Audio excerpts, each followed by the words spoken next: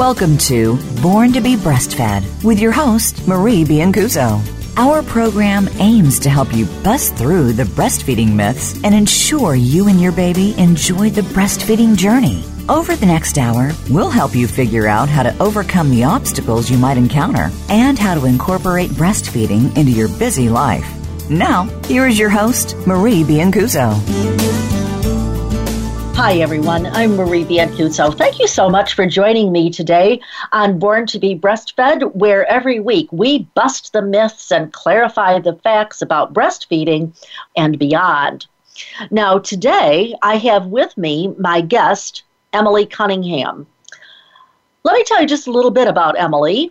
She is an instructor of maternal and infant health at Baylor University and the Family Life Coordinator at Providence Health Center in Waco, Texas, where she serves as a community and staff educator. Emily is also a certified lactation counselor and a certified childbirth educator. She holds a master's degree of public health, and she is currently a doctoral candidate in the health promotion program at Baylor. Emily, welcome to the show. Thank you, Marie. I'm glad to be here. I know that from time to time we have talked about cue-based feedings, but trust me on this. Emily has much more to say about cue-based feedings than I have said probably in the 4 years that I've been on the show. So, and I think you'll find that Emily has a great way of communicating not only to parents, but also to the professionals who are listening as well. I'd just like to mention that Emily had what I'm sure she must have interpreted as a great honor to speak to the Academy of Breastfeeding Medicine here recently. And by the way, Emily, kudos to you, because usually those doctors kind of look to other doctors, and they certainly must have thought that you were a really special woman to be talking about this. So we're very fortunate to have you today. Thank you so much. Oh, it's my pleasure. Let's start by talking about, first of all, what is cue-based feedings? If you were going to give a definition for that, how would you start? It's feeding based on observing cues that the baby is displaying. So a parent or professional can get really well versed in interpreting a baby's cues. A baby's very clear about, I'm ready to feed, I'm in the mood to feed. And when we respond to those feeding cues, we see that feeding goes better, to put it simply, in a number of ways. Yes. Emily, before you came on the show, I looked in my own book because I thought, oh, gee, maybe I better figure out what I've said about it. And I noticed that I said here the opposite of restricted feeding is unrestricted feeding, sometimes called on-demand, baby-led, or cue-based feedings. In this text, the term cue-based feeding is used because it reflects the idea of symbiosis. The infant gives cues, and the mother responds to those cues. Would you agree with that? Yeah, I like that definition. Okay.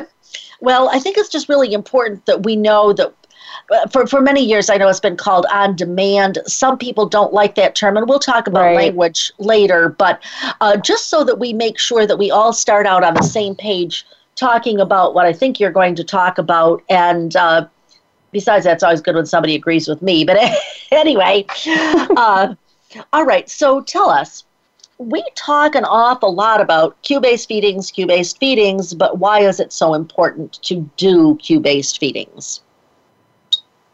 It sets the stage for breastfeeding success. I mean, that's just the simplest way to put it, in a number of ways. So when think of the mother as kind of like a blank slate in those days immediately after birth. The body is waiting for her to tell it what to do. What do you want me to do in terms of milk production? So the woman who is cue-based feeding, she's feeding frequently, she creates more prolactin receptors, and this lays the groundwork for optimal milk production down the road. And ultimately, I mean, an easy way to put it is just to think in terms of, well, it's a simpler breastfeeding experience in one way. These babies, they're at low risk of jaundice, that frequent feed, that frequent dose of colostrum as a laxative. We see less weight loss with these babies. I think a lot of women think engorgement is a normal part of the breastfeeding experience. And it really, in and of itself, it's a pathological experience. And so cue-based feeding, emptying the breast frequently, there's less engorgement. A feeling of fullness, I would say, is normal, but engorgement Absolutely. is, yeah. So these, I mean, I could go on. These mothers, there's less supplementation of their babies, and the end result, you have a longer duration of breastfeeding, less early weaning. A couple of comments there, Emily, which is, if my memory serves me correctly, and I'm usually pretty good with this, I believe that in 1952, which, Emily, with your very young face, is probably before you were even born, but Illingworth did a study where he showed that, in fact, babies were more likely to have a longer duration of breastfeeding if they had what we now call cue-based feedings, rather than if they had scheduled feedings. So in some ways, Emily is giving us maybe not new information so much as new information packaged with more oomph, so to speak.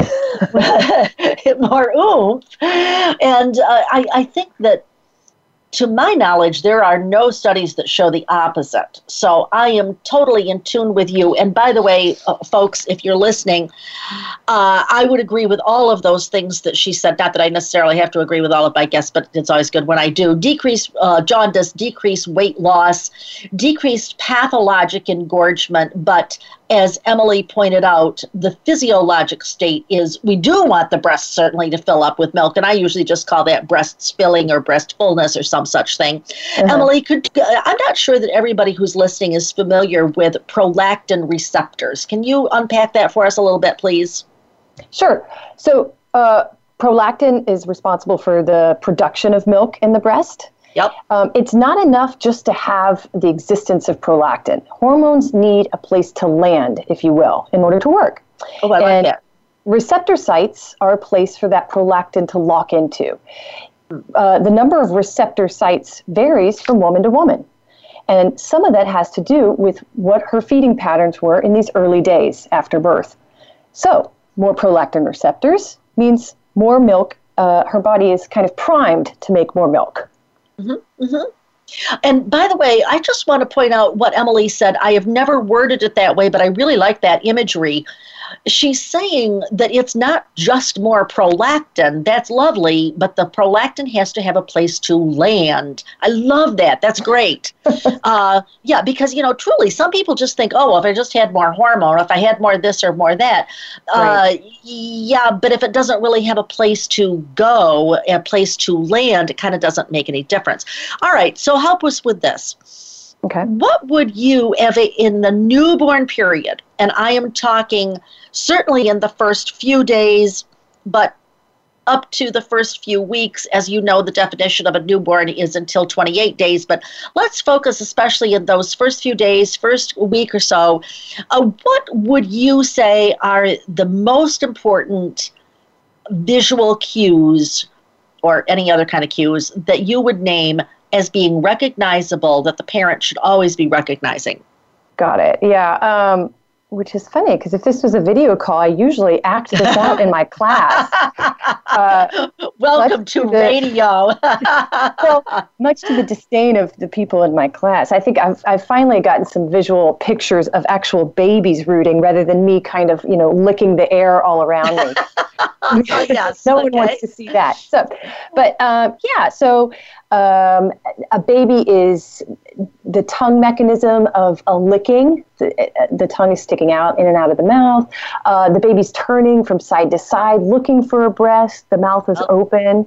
And perhaps, I can remember being a teenage girl, completely not knowing anything about breastfeeding, but holding an infant and being like, why does this baby want to nurse on me? So the baby's looking for a breast. Mouthing. You could take your finger and trace the mouth of a baby, bringing the hands up to the face. So the baby is trying to suck on his hand or smelling something familiar. Those are feeding cues. Absolutely. And by the way, I would say for those of you who might not be aware, Emily has talked about the hands up to the face or getting the hands to the midline. Remember that the hands don't necessarily need to clasp together, although if they do, that's fine. But it's not necessarily that overt, I guess is what I'm saying. Yes. I liked the part about licking the air. I've usually called it sucking in the air, but it's the same thing. Yeah. And if you've never held a baby, you are right. I noticed early in my career that the baby would suck the air. He would suck on the side of the nurse's uniform. He would suck on the side of the crib. Basically, babies are so pre-programmed to suck whatever it is once they get that stimulus. And definitely, I would say, this is real important to look for. I'm a little bit ahead of myself, but do you think that parents are more likely to notice those things when they are rooming in with their babies? Oh, absolutely. And it's not just me saying that. That's really clearly established in the literature that exists on this topic. Yeah.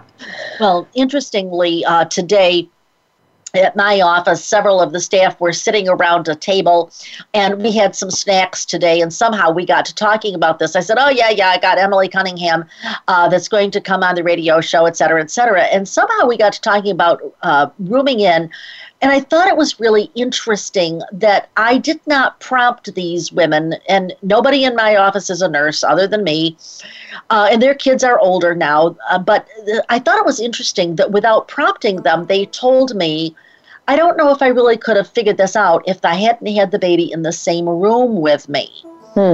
And I thought, well, that's nice. It's always nice when I teach people that. I'm sure you teach people that, but it's nice when people just come out with it spontaneously when you're not really fishing for it, certainly. Yeah. Any others that you can think of that really jump out at you? Well, I just like what you said about the subtleties of it, because so often we associate feeding time as crying time, or for the parent who's not trained, and really that it does escalate. It starts off very similar. I mean, it's subtle. So if a baby is, let's say, swaddled, it's just a slight turn of the head. It's very subtle, and you have to almost train not only the parents, but any caregivers to understand, hey, this is what we're looking for when you see the baby even doing these subtle cues. Let's give them to mom, because feeding is going to go much better when we get there early. Well, just like you and I, Emily. That's the truth. Really? Oh, I should say you and me. Yes, but haven't you ever gone into a restaurant when you are overly hungry and you're so hungry that when you look at the menu, you just can't even concentrate on what you need because all you know is you just want some food?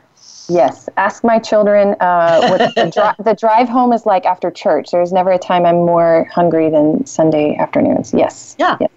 And you're just ravenous and you're very focused on some food, but your concentration, I also tell parents, remember, that feeding is the baby's job, and nobody can do their job well when they're hungry. That's just the way it is. Speaking of job, I have a job, which is to cut you off right now. We need to go to the second segment. We need a little commercial break, and then we'll come right back and talk more with Emily about cue-based feeding. I'm Marie Biancuzzo. Hold on. We'll be back.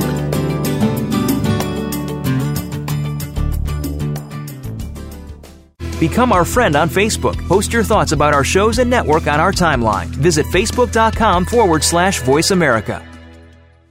Do you need breastfeeding training for your hospital staff? Maybe you need to offer all 15 sessions to meet the baby-friendly requirements. Or perhaps you need just a few sessions. Check out Marie's new course, Best Practices for Breastfeeding Management. It's perfect for improving your exclusive breastfeeding rates and helping staff earn contact hours. You know Marie will focus on the clinical outcomes, not just the training process. Marie's course offers the ultimate in flexibility and convenience. It's online 24/7, so staff can study at their own pace. You can use the course for all of your staff or just your newly hired staff. And Marie offers a tracking report, so you can tell who has started or finished. Best of all, staff can print out their own certificate when they finish. Don't waste another minute trying to develop your own course. Trust America's leading breastfeeding educator to provide staff training that works. Call Marie today at 703-787-9894. 703-787-9894 and ask for your bulk discount.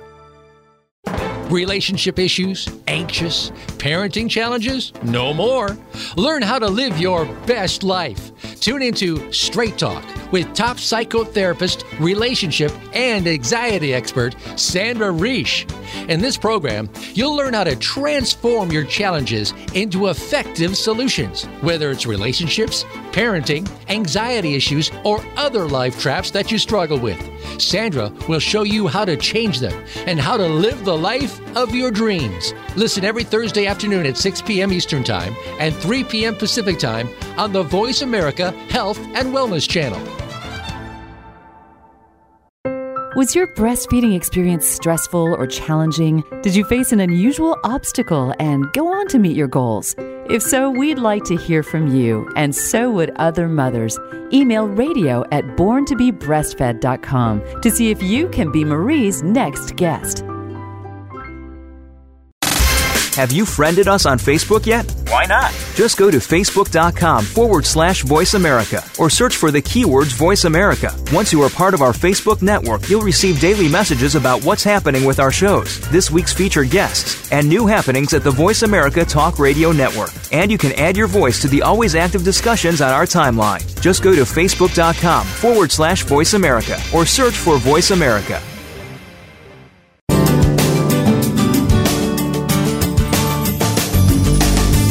You're listening to Born to be Breastfed. To reach Marie Biancuzzo or her guest on today's program, please call 1-866-472-5792. That's 1-866-472-5792. You may also send an email to radio@borntobebreastfed.com. Now, back to the show. Hi, everyone. Welcome back to Born to be Breastfed. I'm Marie Biancuzzo, your host. I'm here today with Emily Cunningham, who's talking to us about cue-based feedings. And before we dive into that, I'd just like to mention that we had what we called a purge party today at my office, and we found things that we didn't know we had on our shelves. And so I would like to suggest to you that if you would like to have a magnet that goes into what Dr. Ann Eglish talked about earlier, what were the times for people to, the amount of storage that they can do in the refrigerator. We've got it on a very handy-dandy magnet. We can send you one. Please call our office at 703-787-9894. All right, so Emily, this is all well and good. We can all kind of understand and relate to those kinds of things that you were talking about with the baby licking the air. And although you're not used to doing radio, you painted for us a very good word picture. I think we can all kind of figure that out. But some kids, for whatever reasons, maybe they have maybe the mother has been medicated during labor, maybe the baby's had a traumatic birth, whatever. But, some of those kids really do not have that really overt, like you can't miss it kind of signs. What do you tell parents to look for when they're kind of more subtle? Yes, that is so true. I'd say I do some bedside lactation support at a postpartum unit. And that's probably how I spend the majority of my time is waking sleepy babies or calming babies who are still reeling from the birth experience.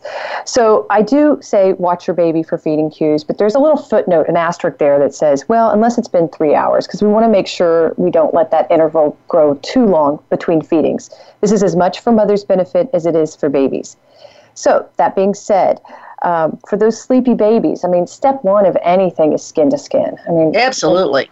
Absolutely. Yeah. I was I might interrupt mom and say, why don't you go ahead and get skin to skin, and then let's keep talking. And then step two for me is hand expression. And as soon as we put those little drops of colostrum on the baby's tongue, you'll notice it. And it may take 5 or 10 minutes. We need to be patient about this process, but drop by drop, this baby will start rooting, lifting his head, turning towards mom's chest, looking for the breast.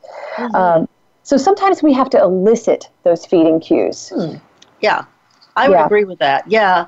I just want to stick my nose in here, which is remember that if the baby is not doing some of those, maybe you need to wonder if there is some smell that is bothering him. So I'm thinking, for instance, if mother has perfume on, if mother has deodorant in her underarms, any of those, and I'm sure more, any of those kinds of things can be sort of a turnoff. Mm-hmm. So certainly when you do a little bit of hand expression, and for those of you who missed the show with Mary Foley, she talked about the importance of the colostrum as well. And so we've got a number of knowledgeable people here all giving the same message, which is this is a way to kind of entice the baby, or as Emily just said, to elicit that. And I would agree with all of that as well. And I would also say, Emily, do you see this sometimes where parents have got the baby somehow with his little hands hidden? Sometimes, they want to put on the little middies, or yes. Worse yet, they have them wrapped up like a little burrito, and I would say you probably get them unwrapped, so that takes care of that. But people have to remember that sometimes some of those signs are so subtle. It might even be just the baby is mildly awake. That might be the only thing that you see. Right. It might be very subtle. So, again, parents need to be taught that it can be a whole range on the continuum. And I love what you said about the little gloves. I explain the rationale, so it's not just me doing things my way, but just encouraging them and talking about the responsiveness of mom's chest, how she's so dependent on those little hands touching her. So the whole process, yes, absolutely. Totally. So, Emily, usually when people like you and I talk about cue-based feedings, we're talking about breastfed babies. But, for nearly 40 years, I've been a big proponent of the idea that all babies, breastfed or formula-fed, really need to be fed when they give hunger cues. So, can you talk to us about formula-fed babies and hunger cues? Yes, they should be taught the same set of hunger cues as breastfeeding moms. And I think there's this myth or this idea of bottle feeding. How hard can that be? Just, here's your 6-pack, here's some nipples, bye. And really, I would say it's just as important for formula feeding families because the parents are deciding how much the baby eats. It's not baby-led, and so we have to learn how to be really sensitive about how baby's showing cues. Okay, I'm full. Cues of satiety. So feeling of being over full, that can start in the first year. I think we're just on the cusp of understanding what infant obesity looks like, but that it does indeed exist. Absolutely. So I teach paced bottle feeding and sitting the baby upright, the angle of the bottle. These are all details. And you have to do it hands-on. It's not enough to just give a handout. I bring my little baby and my bottle in. Yes. I want to just mention a parent just not very long ago told me that they thought that paced feeding was equivalent or at least kind of similar to cue-based feeding. And I said, no. Paced feeding, for those of you who don't know, paced feeding is with a device. We usually think about it as being with a bottle, although it certainly could be with a cup or a Pillay or any of those things. But truth is, it is a way of using a device in a way where, Emily, help me with the words here. You're not letting the milk go full force, and you're doing some techniques to help to slow that down so that the baby is going a little slower. So does that kind of... Yeah, and with the end result of feeding until satiety, rather than overfeeding a pre-specified volume. Yeah. Absolutely, yeah. So what do you tell parents who are premature? The parents are not premature. The baby is premature. What do you tell them? Because in one breath, I feel like I'm preaching cue-based feedings, and in another breath, I feel like I'm saying, well, but if your baby is premature, you can't really rely on that. So what do you tell parents? And yet I think they really need to know that. So how do you handle this? Yeah, so first of all, I want to partner with the pediatrician so that they're getting one message, and that's sometimes difficult. That's another whole topic with cue-based feeding. No doubt. and so that I can be, echoing the same message of the physician. But it's kind of what we talked about before, the importance of skin to skin, and making sure those intervals are not too long, but also making sure that feeding doesn't go on too long. And that's as much for mother's sake as it is for babies. If we're really attempting feeds, trying to elicit those feeding cues, getting this baby in the mood, but the baby is just simply not responding. At some point, it's good to cut and run, and feed a different way so we can preserve that interval between feeding for mom's sanity in a difficult situation already. That's my personal feeling and take on it. And it's been echoed by some other professionals that I've come across. That's about where I'm at, because with the premature baby, they're kind of like on their own little track, and you can't rely on. So yes, I think they need to be taught, but I think you can rely on that. Emily, I don't want to get too far ahead of myself here, but when you talk about teaching, and we're going to talk more about teaching professionals, but when you teach anybody, parents, professionals, whoever it is, I know that you think it's important to consider the language that we use. Can you say more about that? Yes, this is one of my favorite topics. Oh, go, girl. Well, of course, I mean, myself included, with my first child, I was taught to feed every 2 to 3 hours. And this idea that babies are timed, just like you and I have lunch at noon, dinner at 6. This is what life looks like. And it's just not the same paradigm for babies. They're on a liquid diet, it's easily digestible, so it's normal to have frequent feeds, and for it maybe not to make sense to us as parents. But that's what normal looks like. And I could kind of parallel this over when I talk about infant sleep patterns, that we kind of compare our adult norms to what's normal, what an infant should do. And it's really, they have their own set of definitions. But my particular favorite, and I know that you've heard this many times, is, that baby's using you as a pacifier. Oh, geez. Yes. Oh. I hear it so frequently. There's so many things about that. Using language can characterize baby negatively when mom and baby are already kind of getting to know each other, especially if mom's having a delayed start with that cognitively. And then, of course, it reinforces a myth that babies are capable of manipulation. And that there is such a thing as wasted time at the breast. So I really like to reinforce a positive outlook on that. I cannot take credit for this myself, but somebody said to me one time, how about those babies who are using the pacifier for a mother? And I thought, oh, right, yeah.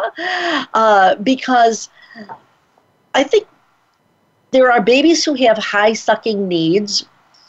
There are babies who can get up to the breast, get what they want, get done, and be done. And you know what? They're probably going to be like that for their whole life. They're just going to do what they got to do and, as you say, cut and run.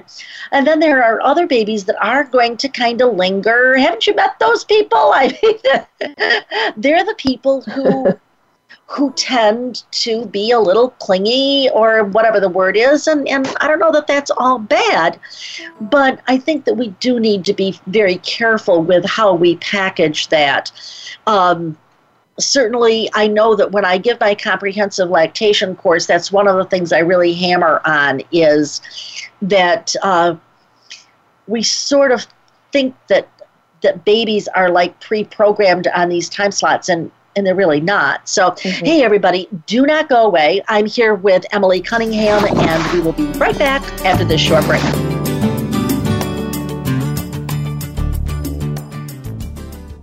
Become our friend on Facebook. Post your thoughts about our shows and network on our timeline. Visit facebook.com/Voice America.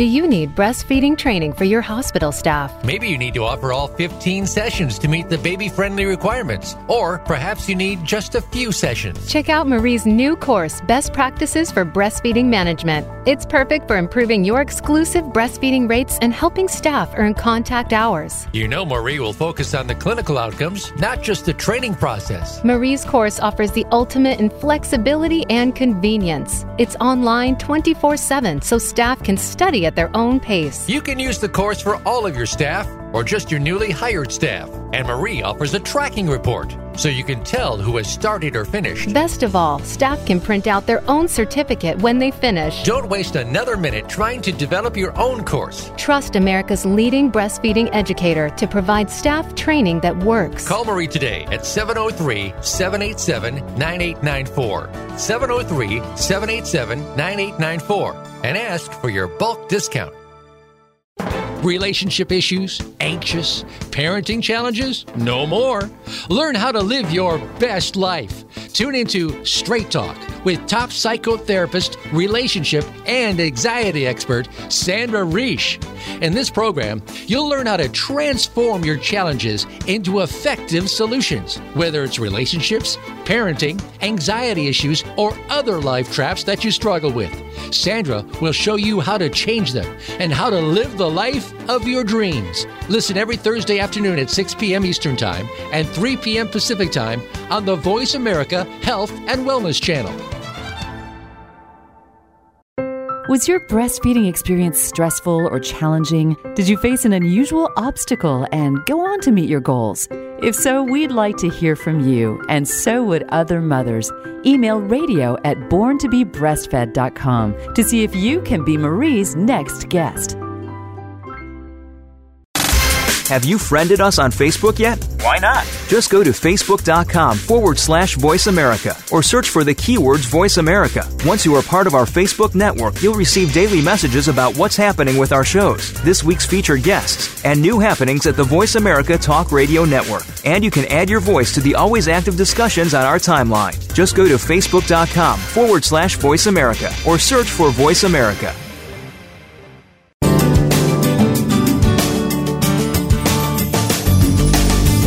You're listening to Born to be Breastfed. To reach Marie Biancuzzo or her guest on today's program, please call 1-866-472-5792. That's 1-866-472-5792. You may also send an email to radio@borntobebreastfed.com. Now, back to the show. Hi, everyone. I'm Marie Biancuzzo. I'm your host for Born to be Breastfed, where every week we bust the myths and clarify the facts about breastfeeding and beyond. Today I'm here talking with Emily Cunningham. Emily, you and I have just talked a lot about what I guess I would call the person-to-person kinds of issues, but we know that these issues are not just one-on-one, that at least some of the issues related to Q-based feedings are system levels. Or system level, I should say. So what do you see as the barriers to Q? Why isn't everybody jumping on this bandwagon? What are the barriers to Q-based feeding? Yeah, I think with, like a lot of lactation issues, there's this idea that, well, that's a lactation issue, so we'll leave that to the lactation professionals. Oh, dear. And really it should be, like you said, it should be system-wide. It should be the whole unit speaking the same language. Yeah. We've already touched on the assumptions about formula feeding, that it doesn't require education, and we know that that's not true. And, I think there's other assumptions about, well, she's a midwife patient, so she would be interested. We kind of type of patient and think, well, she'd be into that. And so what ends up happening is the people who are perhaps more likely to practice that way, they're the ones getting the education. And then because of assumptions, we figure, well, the 16-year-old mom, she's not going to do that. She's not going to do that. Yeah, it's true. Yeah. And what that does is it's another cog in the growing disparities of who is more likely to meet their breastfeeding goals. And that's happening at the hospital setting. Absolutely. And I'm ashamed to say this, but I've done that, Emily. I've seen the 16-year-old or the 14-year-old or whoever, and I'm like, I'm not going to be able to sell this to her. And I find myself not trying to sell it to her because I'm thinking, oh, she's not going to go for it. And then I sometimes will realize, well, whoa, wait a minute. I got to present her with that. I probably have to present it in a different way. But, yeah, boy, you're right. I just hadn't really quite thought about the fact that is a barrier, and the one that we do rather unconsciously. Yes, I have to consistently keep myself in check and ask myself. Yeah. We've all done a few things we're not proud of, And I'd also say, as we talked about earlier too, if you're sending the baby to the central nursery, I think it's really hard to be in tune with your baby's cues because you don't see enough of them. You've got a very limited visual, if you will. Right. So, Emily, I know that at your facility in Waco, you took on a cue-based feeding project as a quality improvement project. Yes. So I'm all good with that. It's a great way to connect evidence-based practice with statistics and link it to clinical outcomes and so forth. But anyway, I'm kind of interested to know how there's a gajillion quality improvement projects that we could all be running. So how did you decide to address promotion of cue-based feeding as a quality improvement project? Probably laziness. No, okay.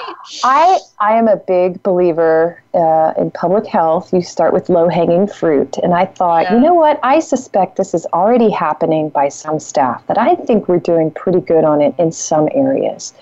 Perhaps with those midwife patients or, and I was right. So we looked at the data and we were like, okay, this is happening. So a lot of times it's just not getting documented. And I felt like it was a winnable idea. It was not controversial. You know how removing pacifiers or formula. I don't need to go into that. And I thought, everybody can get on board with this. And it just seemed like a great start if we were going to address some of the other 10 steps to successful breastfeeding. Yes. Yeah, I never really thought about it that way. But like, this is, if you're against cue-based feeding, you're against motherhood and apple pie. That's just... Right? Well, I have to say we have 100% rooming in too, so that gave us a head start. Okay. So, Emily, I know that you're not necessarily an expert in quality improvement, but you worked in a hospital facility long enough to know that it can be done. So, just help us, because most of us are not real super duper expert with that. But can you give us a few simple steps of how, if we are in a professional position, how can we get started on such a project? Yeah. I think two things were really key for us. The first is to start tracking it, either taking a small sample, just track it and track it frequently. So during the course of this project, I gave updates to staff weekly. And it would just pull a few charts every week and just say, hey, look, here's where we're at. And you could see that line. You always want to see the line on the graph grow, up the mountain. And so staff were able to see their progress kind of in real time and celebrate that. And the second thing is I needed to know, I know what I think as a public health educator, and, I'm immersed in the literature, but that's kind of useless. I needed to go to the staff. I mean, really, I'm not on the front line. Right. So sending out surveys where they could give me their perceptions. What are your perceptions of your patients? And I found out, often they view patients as kind of tired or perhaps unobservant. So we had to reconcile how they view patients and then isolate, okay, well, here's easy ways where we could fix that. Maybe posting some visuals in the hospital room for nurses to use as reference. Give training to the nurses, because I identified, well, perhaps some of them don't understand the rationale behind cue-based feeding. Just little opportunities like that. And did you meet with opposition or with curiosity, or how would you characterize that? I think curiosity at first. I wouldn't say opposition. Yeah. And I think it was hard to convey to them the importance of teaching the formula feeding families. It just wasn't a thought they had considered until this initiative. But I would say, again, once they witnessed the momentum and realized, wow, we're going to likely meet our objectives. And there was a lot of encouragement. Of course, you got to celebrate these things, even though it was a small win. But, we had a little cue-based feeding party. That's okay. I'm a big proponent of that. My father used to say, and I don't know if this was my father or if he got it from some other wise man, but he always used to say, there's nothing that succeeds like success. Yes. If you can feel yourself successful, it kind of propels you forward. And I think we've all learned that. We just don't always necessarily take that to these sorts of situations. And kudos for you that you did. So how did you get the staff? I'm also a big proponent of the idea that people, the old, how does that go? Telling, selling, participating, and whatever the fourth one is. If you don't get people to participate, it's really hard. So how did you engage staff members in becoming invested in improving the cue-based feedings? Well, I asked them about the electronic medical record. What are their thoughts? Was there a place to document it? Was it easy? Did it prompt them to remember? So they had some influence on how we set that up. Okay. And their education was in little bite-sized pieces, little 2-minute videos. I kind of grabbed from the state of Texas offers this wonderful series of 10 steps to successful breastfeeding videos. And I was able to use those and integrate them into a Google form, which kind of serves as a online survey. So it was a really easy way for them to link to it and watch it on their own time, take a little assessment quiz and confirm their compliance. So I'm a believer in bite-size increments. Oh, me too. Yeah. Yeah, when I was a young nurse, even before I got into some form of staff development, one of the things that I noticed was that somebody would organize this really elaborate thing. It would be an hour long and say, we're going to have an in-service and make everybody come. Ha ha. Well, The next thing we know, we've got low staffing, high acuity, and so this very elaborate thing all falls apart. But I think that when you can really give it in, as you say, bite-sized pieces, and it doesn't necessarily have to be video, although video is ideal, but it could, if you don't have the resources or whatever, even sometimes just things on like a corkboard or in the coffee room or something like that is helpful in the sense that you're not always formalizing it, I guess maybe is the word I'm looking for. Yeah, exactly. Yeah. I remember we took a screenshot of a nurse's charting. She just did it in a clever way or a really efficient way in her notes for a particular patient. I took a screenshot of it and, of course, de-identified any information, and we laminated it and posted it and was like, look how Sally charted her cue-based feeding. So it's just, little individual stories. Absolutely. That's a great way. What about, other than video type things, what else would you say with the staff? Trying to think. We updated, so it was kind of multi-level. We updated the electronic medical record system. Okay. And once they were documenting it, it was happening at a much higher rate. That was really significant. We worked on how to teach patients, so using that pictorial representation of the feeding cues in their room. We had the online presence, the weekly data updates, and just reminders and conversations about how it was going with what barriers they perceived were happening that were getting in the way of them teaching. Yeah. So again, it was really needed to start with them as the direction of how the training was going. They needed to determine what their needs were. I'm sure you don't need me to tell you, but I'll tell the audience. This is the thing that I learned years ago. If you can't take the barrier away from somebody, you got to make it easy or at least palatable or something. But when it's really just kind of a big nuisance, it's really hard to get people to buy into it.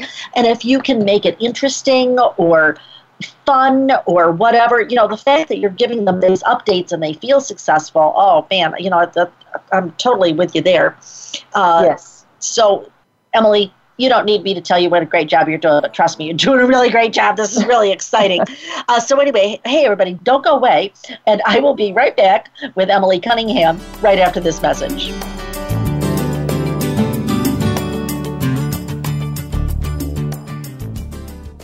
Become our friend on Facebook. Post your thoughts about our shows and network on our timeline. Visit facebook.com/Voice America.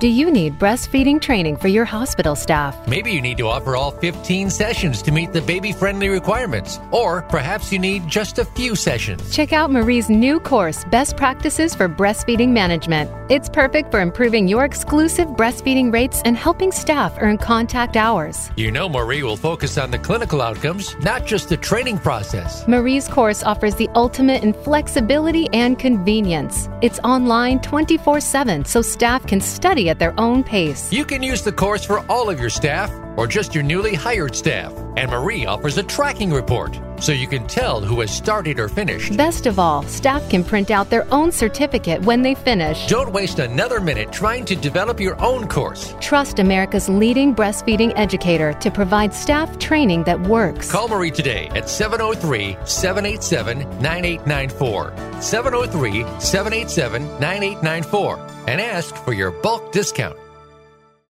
Relationship issues? Anxious? Parenting challenges? No more. Learn how to live your best life. Tune into Straight Talk with top psychotherapist, relationship, and anxiety expert Sandra Reish. In this program, you'll learn how to transform your challenges into effective solutions, whether it's relationships, parenting, anxiety issues, or other life traps that you struggle with. Sandra will show you how to change them and how to live the life of your dreams. Listen every Thursday afternoon at 6 p.m. Eastern Time and 3 p.m. Pacific Time on the Voice America Health and Wellness Channel. What's the weirdest place I've ever done it? Probably at my niece's high school musical during intermission. I've done it on an airplane. In our minivan while his mother was driving. Hi, Mom. What's the weirdest place I've ever pumped? Probably the car dealership. In the bathroom at my sister's wedding. Finding a good place to pump can be hard. Donating breast milk is easy. No matter where you've pumped, you'd make a good donor to the Mother's Milk Bank at Austin. Learn how your milk can save lives at milkbank.org/gooddonor. Have you friended us on Facebook yet? Why not? Just go to facebook.com/Voice America or search for the keywords Voice America. Once you are part of our Facebook network, you'll receive daily messages about what's happening with our shows, this week's featured guests, and new happenings at the Voice America Talk Radio Network. And you can add your voice to the always active discussions on our timeline. Just go to facebook.com/Voice America or search for Voice America.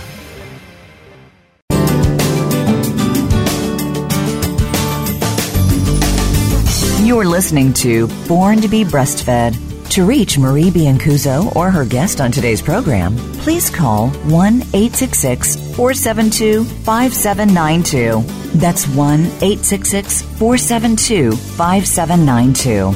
You may also send an email to radio@borntobebreastfed.com. Now, back to the show. Hi, everyone. I'm Marie Biancuzzo with Born to be Breastfed. I'm your host, and I have with me my guest, Emily Cunningham, who's talked to us about cue-based feedings. So, Emily, help us here. We know the kinds of outcomes you were hoping to see. Did you really see those good outcomes? How long did you work on this project with tracking how these kids were doing? Were they still breastfeeding? Had they vanished into thin air? What happened? So it was about a 6-month project. We identified it last fall and worked on it in the spring. And we were pleased with our objectives. Ultimately, we got to a 90% compliance rate, and that's documented teaching, feeding on cue. Wow. Now, I'll confess, we don't have any data as far as, of those parents who's actually practicing it. But we were pleased. And I think one of the great things, well, 2 things. First, it kind of set the stage for okay, well, we knocked that one down. Let's see. What else could we do? It empowers you to embark on the bigger project. But second of all, it is an ongoing quality improvement focus. So it's not like you achieve this benchmark and you're like, aren't we wonderful? Moving on. You have to revisit it and And I will continue to bring it up at unit meetings, say, hey guys, remember when we did so great?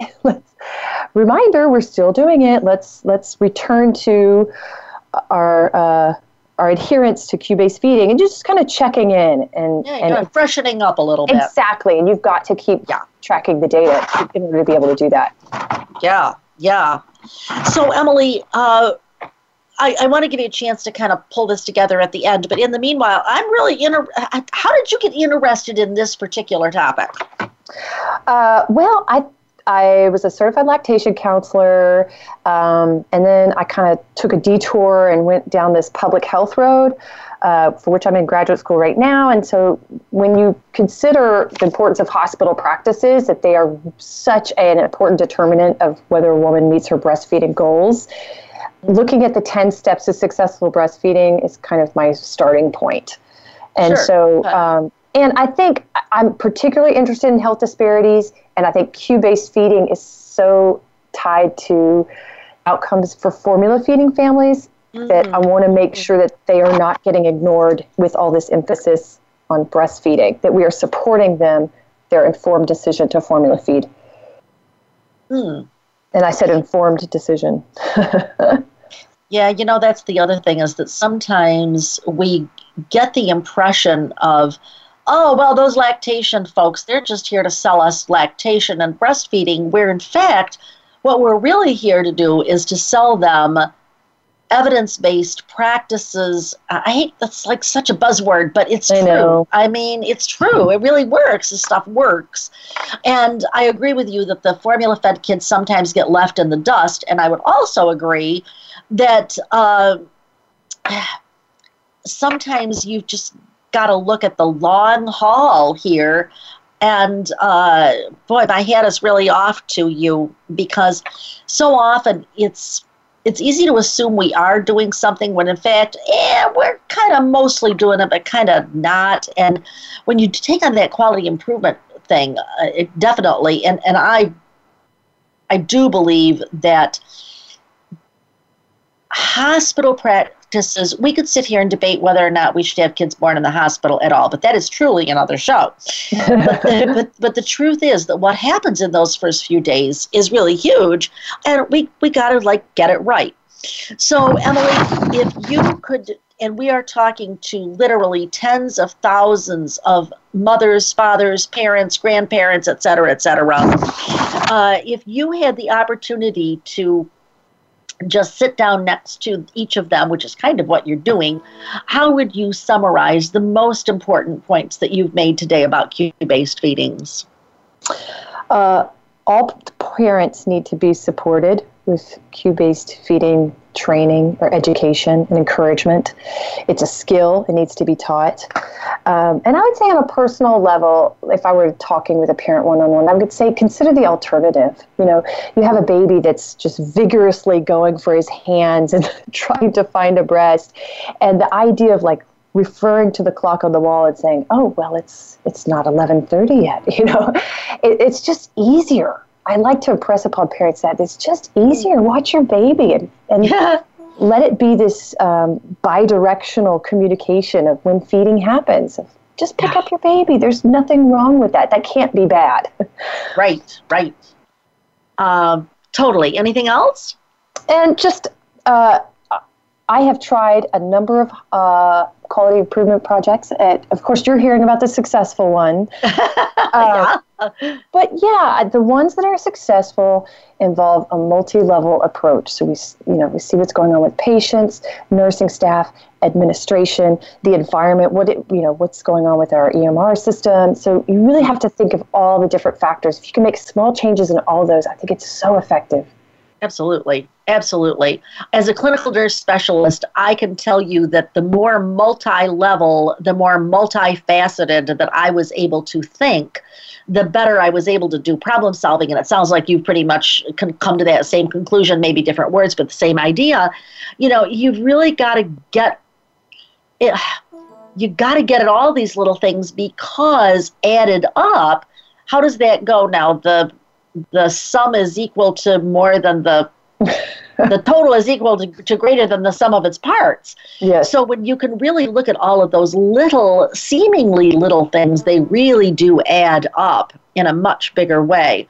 Well, you have been very, very enlightening to us today, and certainly I think we've all had something to learn here. I'd like to thank my guest today, Emily Cunningham. Emily, thank you so much for being with us on Born to be Breastfed. Thank you, Marie. I really enjoyed it. So good. Good. I'm so glad. But as you know, that's all the time we have today because this hour goes very, very fast. And I would like to thank all of you for listening to Born to be Breastfed. If it weren't for you, we would not have an audience. We would not have a show. We wouldn't be here. So thank you so much for that. By all means, be sure to take a look at our website. That is borntobebreastfed.com. Now, I got to tell you that we've got more than 200 episodes there. So maybe cue-based feeding is something you've got mastered. Okay, great. Then you can listen to somebody else talk about older babies, whatever. We've got it. I'm not going to say we've got something for everybody, but I think we've got something for a lot of people. By all means, take a look at my blog and our Facebook page. If you have a question for Emily or for any of our guests, really, please send us a question. We will do our best to answer that. And please remember to like us while you're there. Sometimes we need a little help just to keep on keeping on, and those likes are really, really helpful for us. Now, if you're a professional and you're looking for continuing education about breastfeeding and lactation, remember I'm your source for evidence-based practice and education on the web and sometimes in your city. My courses and tons of resources and my blog and much, much more are available at my professional website, and that's it isn't.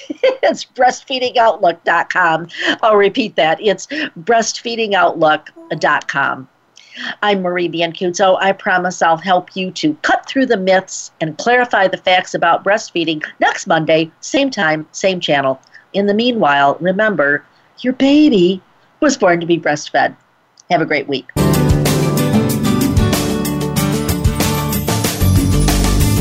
Thank you for tuning in this week to Born to be Breastfed.